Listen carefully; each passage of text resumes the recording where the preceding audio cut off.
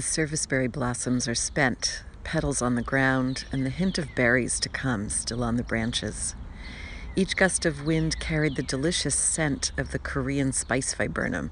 Though only a few buds escaped the marauding squirrels, they're enough to perfume the backyard. The neighbor's dogwood is a bit ahead of ours. Both promise beauty to come. A light rain began to fall as I finished my tea, but I didn't care. I loved feeling a part of the gorgeous, slow dance of spring.